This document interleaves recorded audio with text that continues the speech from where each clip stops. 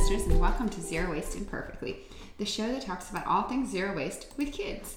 I'm your host, Sheila, and I'm the owner of Embrace Less Waste and Life Essentials Refillery, a sustainable grocery store in Wesley Chapel, Florida. Our show is short, sweet, and to the point. This morning it should be pretty quiet, but we will see how it goes. So today I was thinking about what to record, which is not easy because there's so many things to record about, and then you get overwhelmed like, actually I don't even know where to start. But today I thought we would go back to the basics.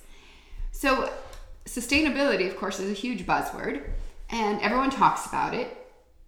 But what does it actually mean? What does it mean? What does sustainability mean to you? So I went online and I found all sorts of definitions. And then I settled on one definition. And this is coming from the University of Alberta. And I just love the way they define sustainability. And here's what they came up with. There was a commission, the Brundtland Commission, and that was in 1983, and the United Nations put this together. And so this is what it came back as: the development that meets the needs of the present without compromising the ability of future generations to meet their own needs. So that's what they came up with in 1983. And so it focused on three pillars.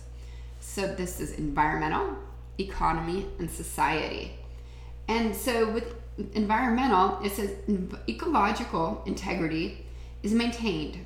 All of Earth's environmental systems are kept in balance, while nature's resources within them are consumed by humans at a rate where they are able to replenish themselves.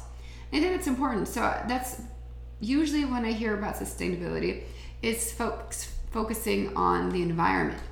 And I firmly believe we're not doing this right now at all. We are consuming far more than we are able to sustain. And that's definitely a change that needs to be made. So a lot of folks at work focus on zero waste, focus on it for that reason. But there's also economic stability, and that is defined as human communities across the globe are able to maintain their independence and have access to the resources that they require, financial and other, to meet their needs. Economic systems are intact and activities are available to everyone, such as secure sources of livelihood.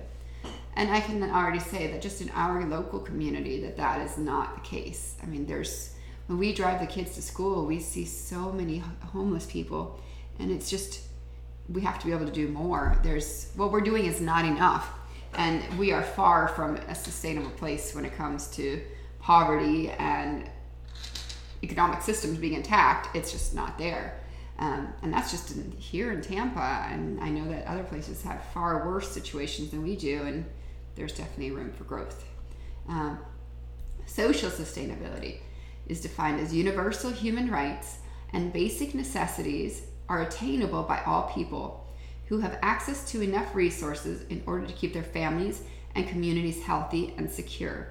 Healthy communities have just leaders who ensure personal, labor, and cultural rights are respected, and all people are protected from discrimination. I mean, we just know the climate today, that is not the case either. I mean, you turn on the news and you find something that it's heart-wrenching.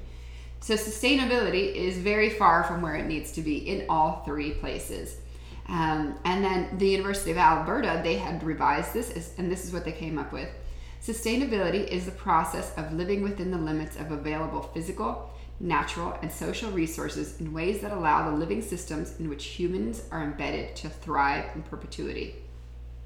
I think that's beautiful. Let me read it again. Sustainability is the process of living within the limits of available physical, natural, and social resources in ways that allow the living systems in which humans are embedded to thrive in perpetuity.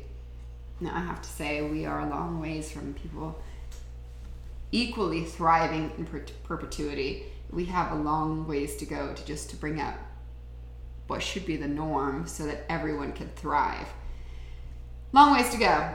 So I would love to know what your definition of sustainability is. How do you view sustainability? Do you think the three pillars are accurate, or do you have other pillars that you focus on? I would love to hear from you. You can find me at Life Essentials Refillery across all platforms. And thank you so much for listening, and I hope you have a wonderful day.